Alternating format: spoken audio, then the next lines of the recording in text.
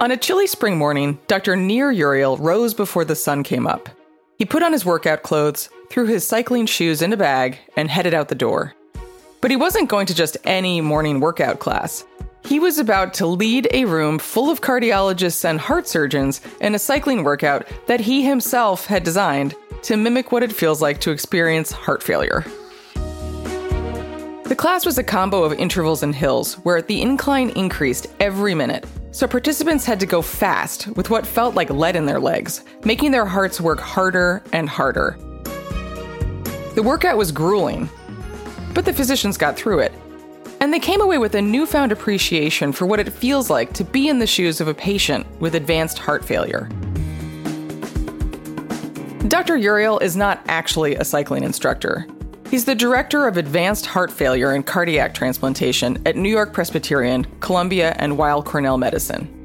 This class was just his own out-of-the-box way of delivering a keynote lecture about advanced heart failure treatments.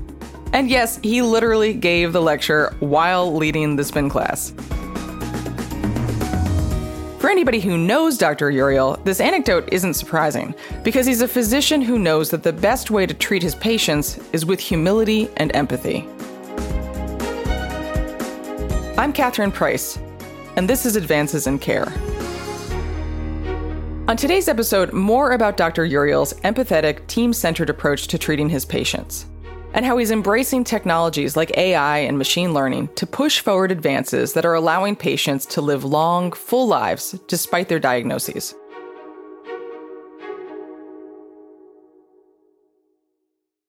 So, Dr. Uriel, thank you so much for joining me for this podcast. I am really excited to get to talk to you today. Catherine, thank you for having me. I'm actually excited to have this conversation and to brainstorm together a little bit about heart transplant, heart failure. I don't know how much I will be able to add to this conversation. You will be surprised that actually what's driving a lot of science is actually ideas that come from whoever you meet in the street. Huh. So sometimes great ideas starting by watching something that is completely not related and trying to take it into your direction. So I'm sure that I will get a lot from you, Catherine. I trust you. Okay. All right. So, let's kick this off. So can you tell me a bit more about what you do and what your specialty is? I'm specialized in a disease that is a tough disease to handle, heart failure. Heart failure is one of the most common diseases in the United States, with more than 8 million people living with heart failure here in the United States, more than 24 million people worldwide with heart failure. Unfortunately, it's also the disease that is the most common disease on a death certificate in the United States. Let me give you some grim statistics a little bit about what's really going on in the United States. Only the minority of heart failure patients in the United States, probably around 8%, are being treated by heart failure specialists. And only something like 20% of the heart failure patients are being treated by cardiology in general. Wow. So the majority of the patient doesn't get to the right people to treat them. What's so amazing with this disease is that if you treat it right, you actually change all the course of this disease. If you don't treat it, it's devastating. But if you get involved, it will always be there, but they can live with it. A normal life and a long life with being with their family, friend, and do whatever they want to do. I mean, that's amazing. But can you give me a sense of what the advances have been in the past decade or so with mechanical devices like ventricular assist devices that have allowed you to get to this point? So let me take you a little bit back in time. We developed continuous flow LVAD, left ventricular assist device. And those LVADs actually have a continuous flow. Our blood in our body is pump. And the pump is, we have heart rate and it's going up and down, up and down. A continuous flow that instead of having a heart rate of 80 beats per minute, we have a pump that is rotating in a speed something like 9,000, 10,000 revolution per minute. So, of course, you cannot feel the pulse. What you're going to have is a continuous flow because it's so fast. As a result of it, part of the problem with those pumps is they could have developed actually a clot inside of those pumps. Gotcha. So you were concerned about clots actually in the devices. Yes, the problem was how to diagnose those clots because those pumps make from metal. So, of course, no X-ray or nothing can go inside and see what's going on in the pump. And I remember I was driving my car and I started going uphill. And I had to push more on the gas in order to maintain the same speed. So actually, I thought to myself, what is this? Is what we need to do with the LVAD in order to learn if there is a block inside of it. Because if there is a thrombus inside of it, in order that the pump will maintain the same flow capability, I will need to increase the speed much more in order to overcome this flow. So actually, we developed the ramp test, meaning ramp up the speed of the pump and see how it changes the flow. If despite increasing the speed, you have the same flow, it's meaning that the pump is obstructed. And actually, we developed this and we create a mathematical equation. And if it's a normal pump that doesn't have any obstruction, you increase the speed, you get more flow. Increase more flow. And we saw that it's behave on a linear. And then we can create a slope. But it all starts by driving a car and trying to go uphill. I love the idea that your brain in some way made the connection between your foot on the gas and what might be happening in someone's heart and how to figure out if there might actually be some kind of blockage. That's really interesting. It became one of the key studies that teach us how to detect device thrombosis. It was used all over the world, not only all over the country, to detection of device thrombosis. People start doing ramp tests. I remember the first time after I published a paper, I got a phone call from Norway. And they said, we want to talk to you. We did this ramp test, but we don't know how to read it. They sent me the ramp test and said, it seems to be that there is a pump thrombosis. They took the patient to the operating room and there was a pump thrombosis. They fixed it. And they called me after and I felt, wow, this is actually can touch patient without touching the patient. It's not your patient that you take in care. It's patient that you take care in so many different places because of methods and technique that you can develop. Wow. So that's how it originally was born, but it's actually take his own way. The ramp test itself is something that the first paper was published in 2012, so more than 10 years ago. And it was to detect pump thrombosis. But from there, we understand something much more important than detect device thrombosis. The current situation is that what the ramp test allows you is to set the right speed. Okay, so the ramp test doesn't just detect clots, but you actually use it now to set the speed for the pump. So why is that so important? Think about yourself. You're now sitting in the studio and you're talking to me, you're very relaxed. You have a cardiac output of 5 liters. But then you're going to go to a little jog and you need a cardiac output of 10, 12 liters. And then you're going to sleep and you need only 3 liters. Our pump runs the same speed all the time. So how can we find a speed that will give you enough comfortable to be at rest, to be at exercise? And what is the right speed that will be associated with the reduce of those adverse events that I start talking about? So the ramp test that was born originally to detect device thrombosis turned shape. And now is a test that we set the speed up. We identified what is the right speed for the patient because we learn how the heart is behaving each one of the speed. We look at the heart from an echocardiographic perspective.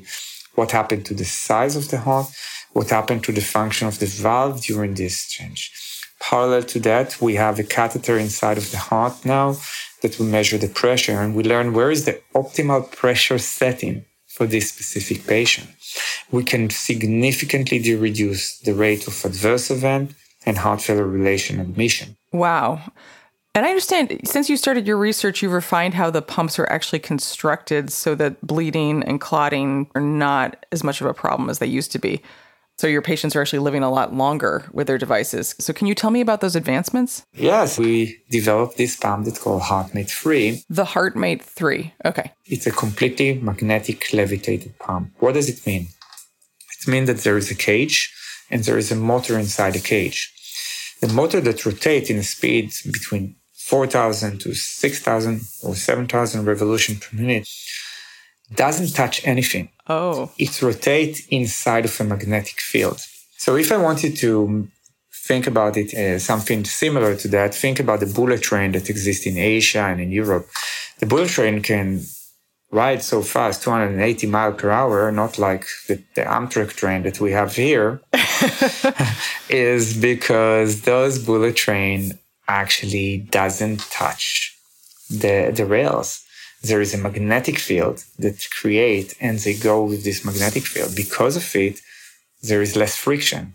Friction is a source of heat generation.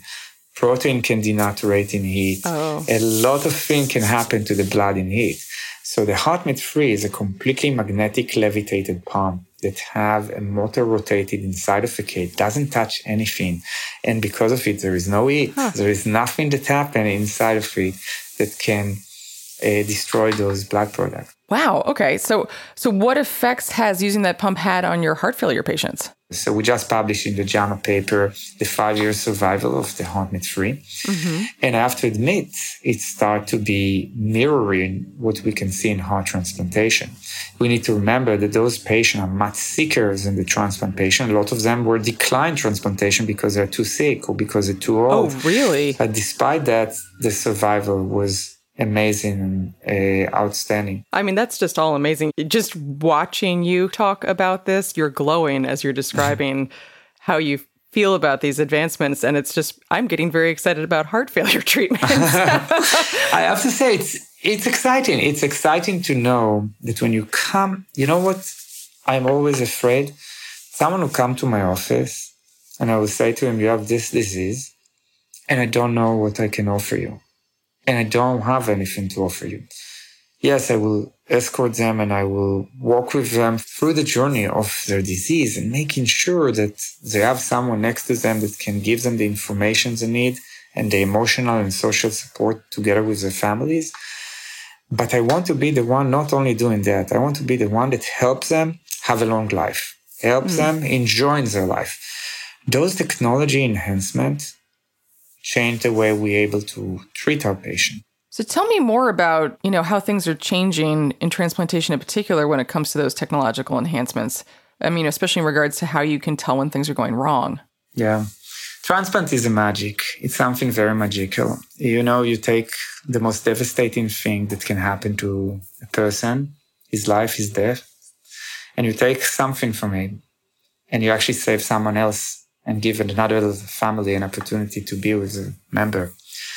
And the challenge is that the body always wants to reject whatever is not on. We love only ourselves. We don't love anyone else beside ourselves. So we want to reject. So immunosuppression is the key element that changed transplantation.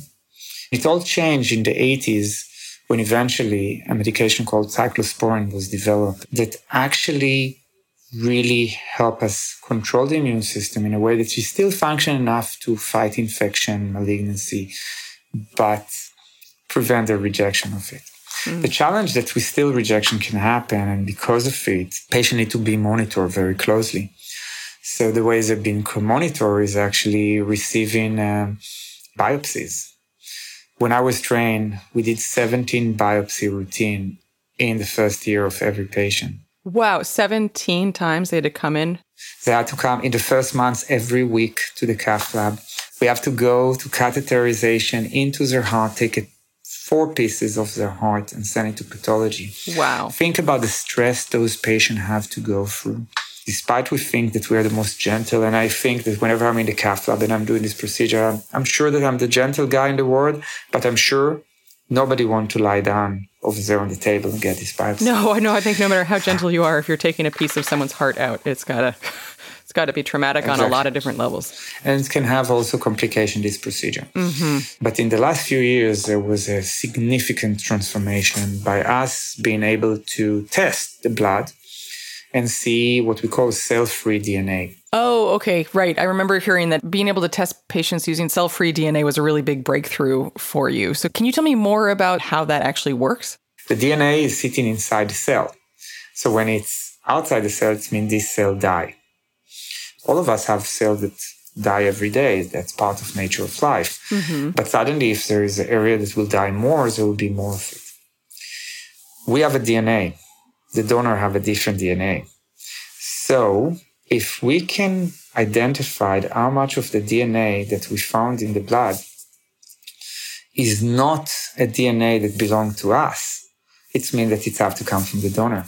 So if this level is elevated, it means that the donor going through a process that the cells of their die, and that process most of the time will be rejection. I see. Okay, so you're saying you test to see if there's more dead cells than normal, and if those dead cells are the donor's DNA, then it means a rejection is probably taking place. Yes, it's completely transformed the way that we do our transplant today. At New York Presbyterian, if you get a heart transplant, you get only 4 biopsies. Wow. And all the rest will be only cell-free DNA. And if necessary, we'll do that. We sometimes do even less than 4 biopsy. Wow.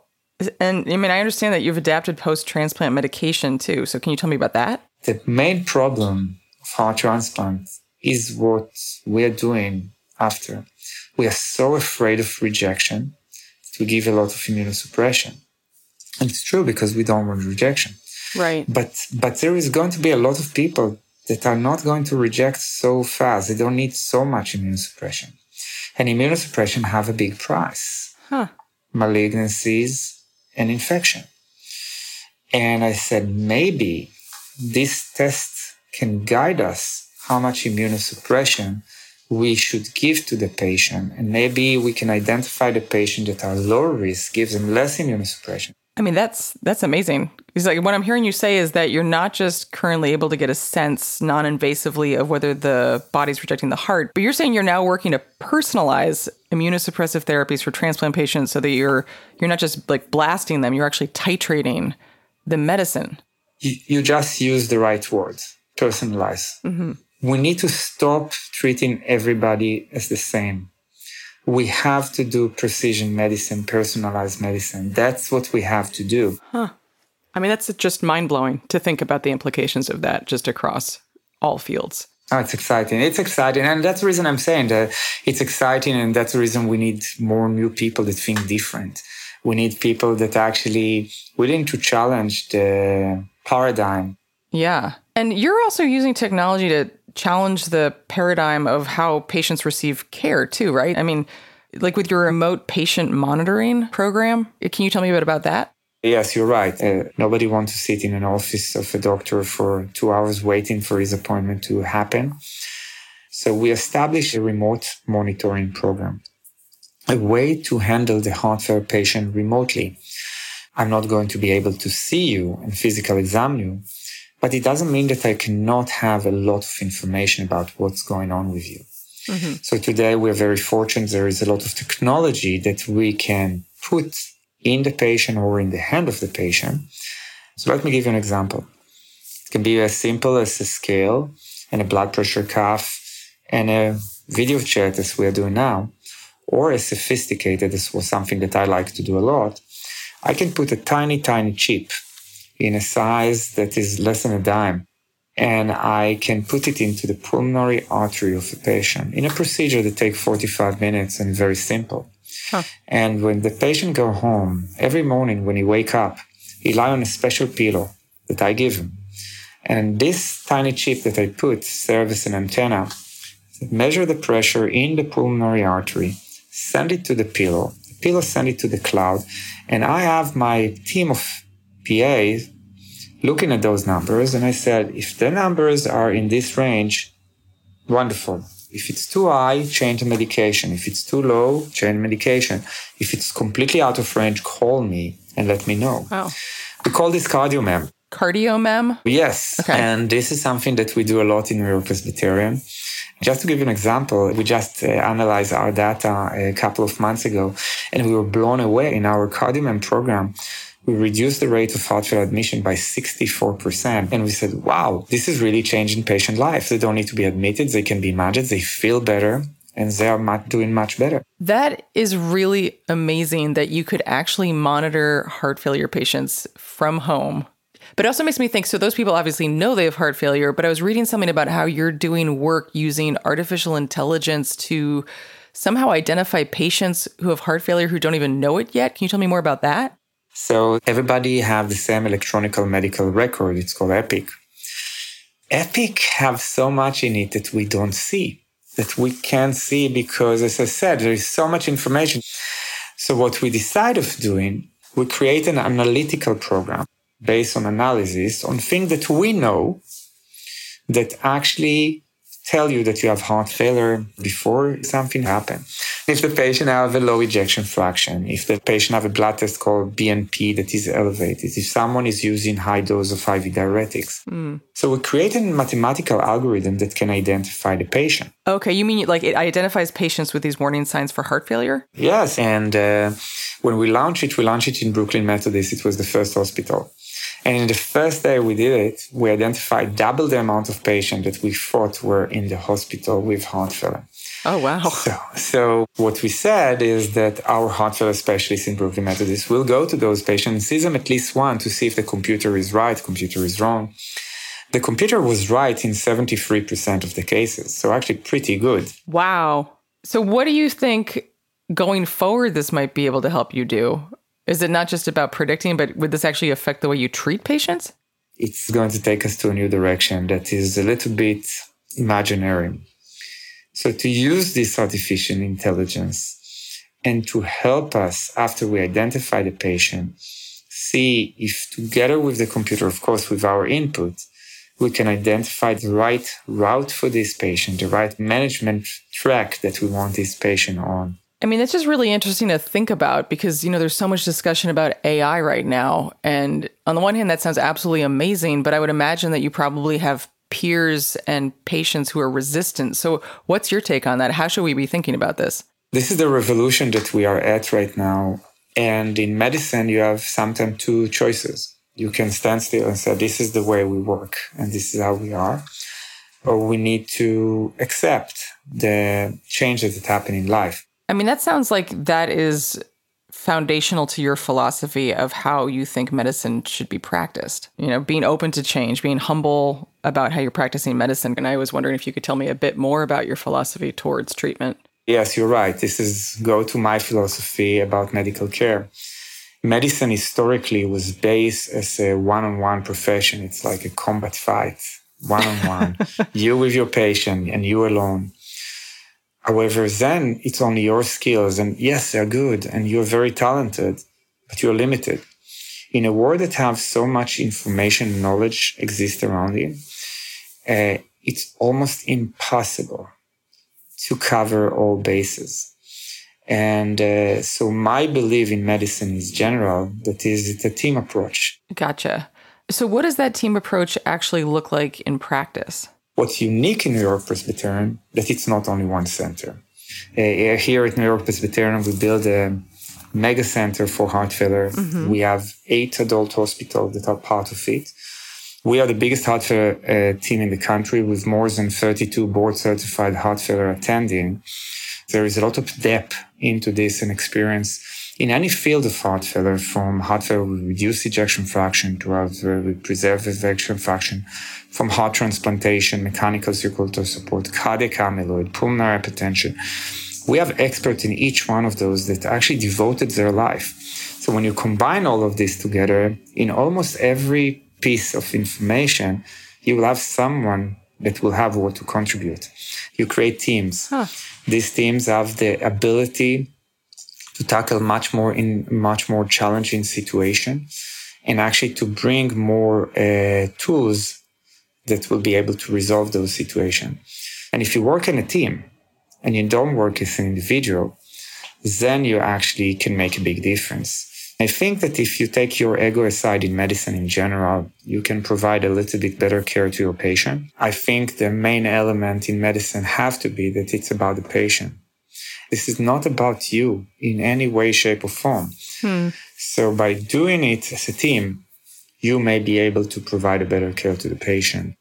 I love that on so many levels. It's just so refreshing and wonderful to hear your perspective with this deep humility in terms of your role in this, coupled obviously with deep skill and competence. Think about it. The most important thing that we have in our life is our body.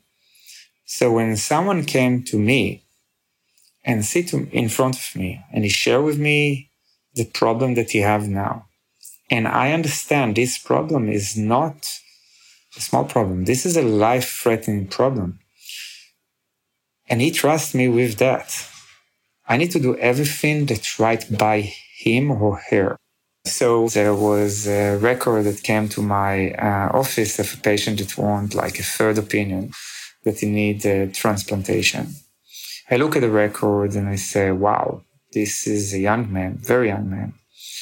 I think during that time he was in the 28 or something like that. Oh, wow. And he had a congenital heart disease with multiple surgery already in him. He also had a type 1 diabetes. Oh. He was already blind. He born blind. And he was rejected from all 2 other centers for transplantation. And they live very, very far away. And I didn't feel it's fair for the family to come so far that they hear another rejection. So I remember the first day that they stepped into my office with a cane, because he was blind, with his mother and stepfather. And we start talking. And I just fell in love with him and the family and the situation. So in order to overcome all those surgery that he had to do as a baby, baby wanted to peer everything, so he had to be tied as a baby. So the way that his family... You mean like tied down so he wouldn't actually disturb his own sutures and his... So the family, what they did, they play music to him so he will calm down. So they play country music. And he became a country musician. Oh, wow. And he opened to Kenny Rogers and Loretta Lane. And he really became a musician despite being blind, type 1 diabetes, heart failure, and all of this. And I said, I don't give a damn. We're going to transplant this guy. I brought him to the committee something like 7 times. And every time everybody said, Nir is crazy, he's young, and he's not knowing what he's doing. And every time I failed to convince the committee, but they decide that I'm going to do like one by one. I will go to each one of the committee member and I will rally them to be on my side. You had a whole campaign. That's funny. I did it, and we transplanted him. Wow. He waited in the hospital almost a year for transplant because he had so many antibody. And I still see him. We are more than 10 years after. He's amazing. He's inspiring. The family is inspiring. And you learn never to turn down a case because of the record and always to meet the patient. And since then, I always, if someone wants to see you, I will always see someone because to see how he looks. So, yeah. I just had to do a little eye wipe after that one. So, yes. And I have a very bad habit that a lot of my patients have my cell phone, but they know what to send and they just make me smile. Sometimes when you have a tough day, you look at this and you said it was worth it. But this is what, advanced heart failure is all about because it's life and death and those relationships. When the patient is coming to my clinic or I'm doing a video call with him, actually, we open our life to each other and, of course, the patient much more. You build on it. It's not a one visit. It's not 2. If you do it right, as I said, those patients can live a very long life. And there is nothing more rewarding than to see them achieve their own dreams and what they want to do.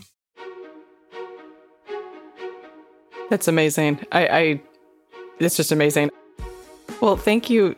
Thank you so much for inviting me into your life for this conversation. I've really, really enjoyed it. Thank you. I know I had a good time. Thank you very much.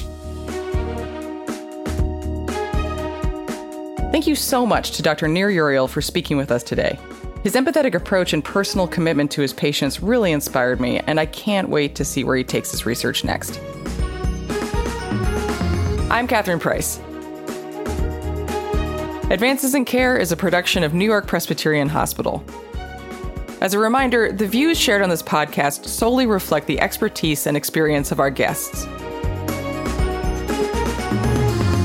To find more amazing stories about the pioneering physicians at New York Presbyterian, go to nyp.org/advances.